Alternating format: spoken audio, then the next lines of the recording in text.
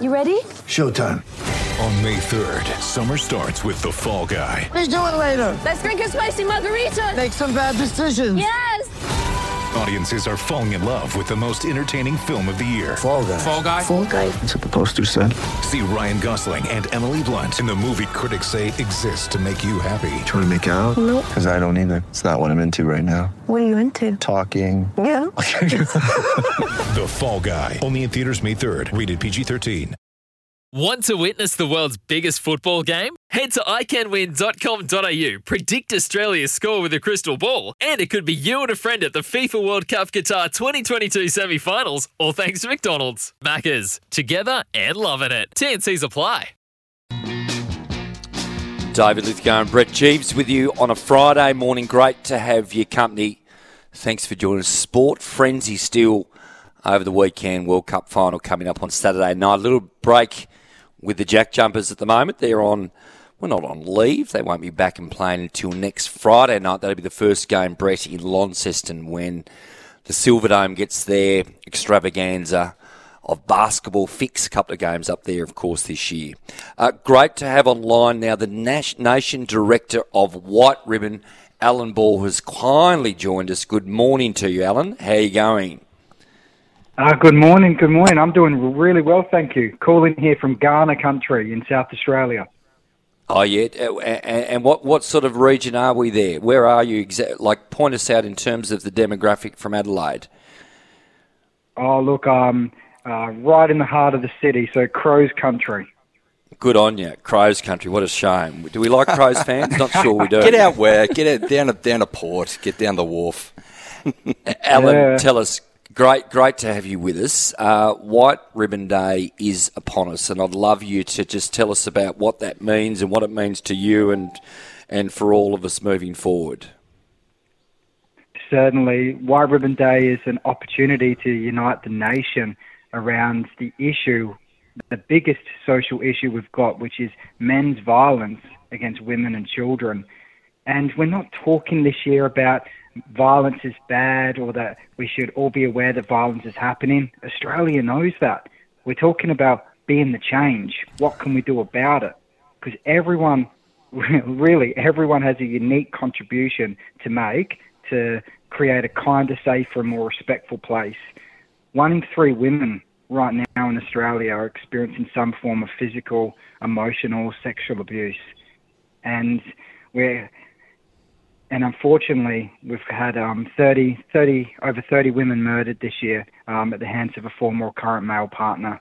So this is a critical issue that we all need to get behind, and we all need to stop it. It's something that's very preventable. You mentioned about Let's Be the Change. Tell us about that, and tell us about some of the steps that we really need to be putting in process as a society moving forward. Well, change happens at every level, and it starts with a conversation. Yep. We all have a voice, right? So we can all learn about the issue, be aware about it, and then take those steps, as you said. So it first starts with acknowledging, particularly Australian blokes, that this isn't a women's issue. This is a men's issue too, women's safety, gender equality, and that nobody's going to lose out. If somebody comes to you and talks about having a bit of trouble in their relationship or showing signs of withdrawal or looking like they're anxious or frustrated or out of character, check in with them, ask them, are you okay? And walk with them, believe them that something might be happening.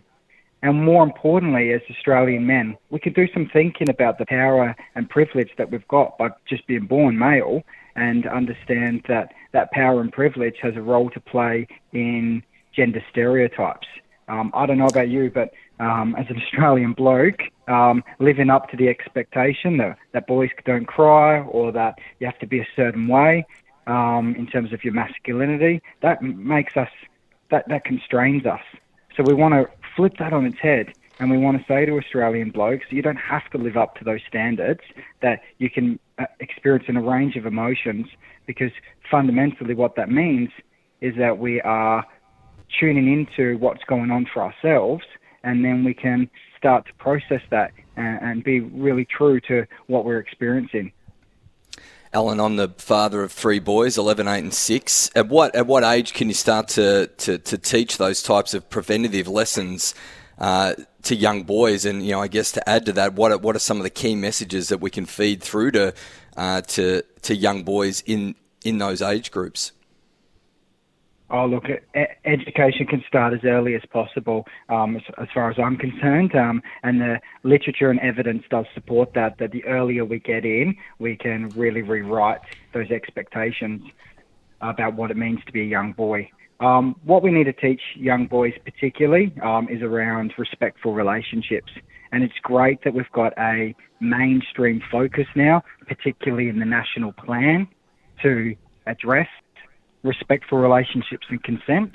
And as boys grow up, we can reinforce that in universities, in workplaces, and equally in our mateship groups.